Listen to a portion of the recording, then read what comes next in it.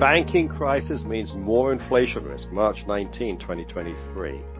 Investors have reacted to the aftermath of Silicon Valley Bank's failure by assuming tighter credit conditions. This makes sense over the near term. The U.S. banking system has been increasing duration risk, and while SVB was more reckless than most, they were not alone. Piling into long-term government bonds and mortgage-backed securities required minimal amounts of capital because interest rate and principal are guaranteed.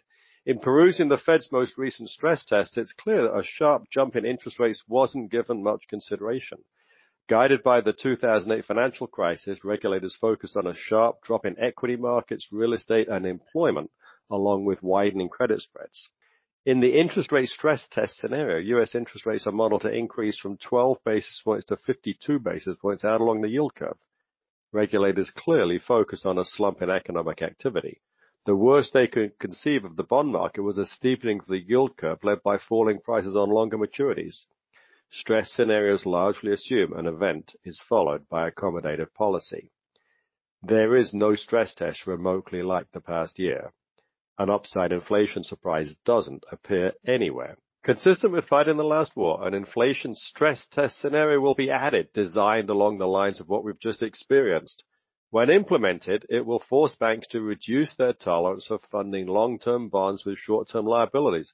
It doesn't matter whether those deposits are guaranteed by the FDIC or not. The rates banks pay will have to be more competitive than in the past.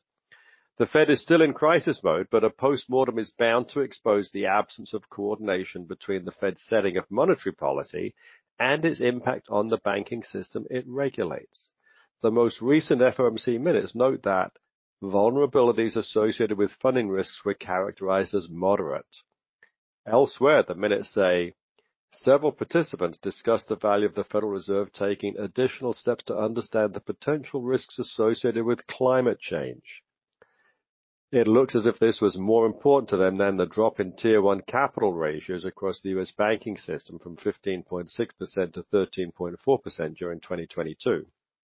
Silicon Valley Bank still has no buyer, and its parent Silicon Valley Bank Group filed for Chapter 11 bankruptcy protection on Friday.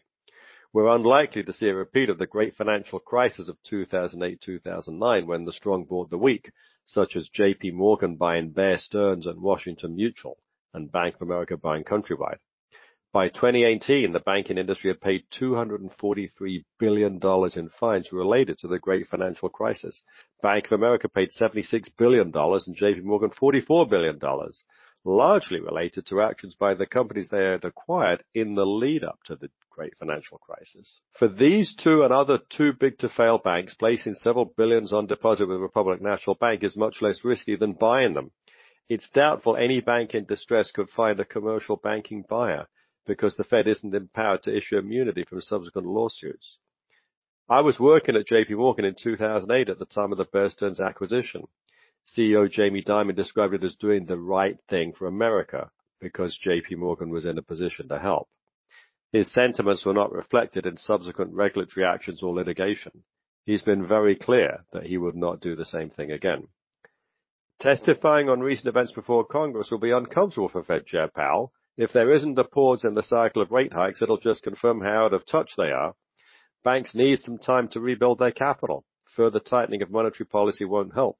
With the focus shifted from inflation and the Fed forced to adopt more cautious changes in monetary policy, medium-term inflation risk has gone up.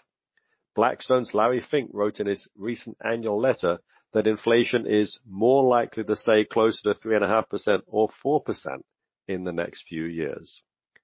Infrastructure, especially in the energy sector, offers the potential to protect investors, since around half the sector's EBITDA is derived from inflation-linked contracts, according to research last year from Wells Fargo.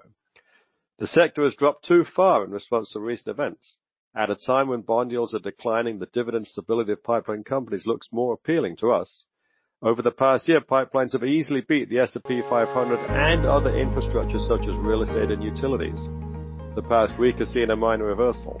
And yet, the case for inflation protection has never been stronger in the past 40 years.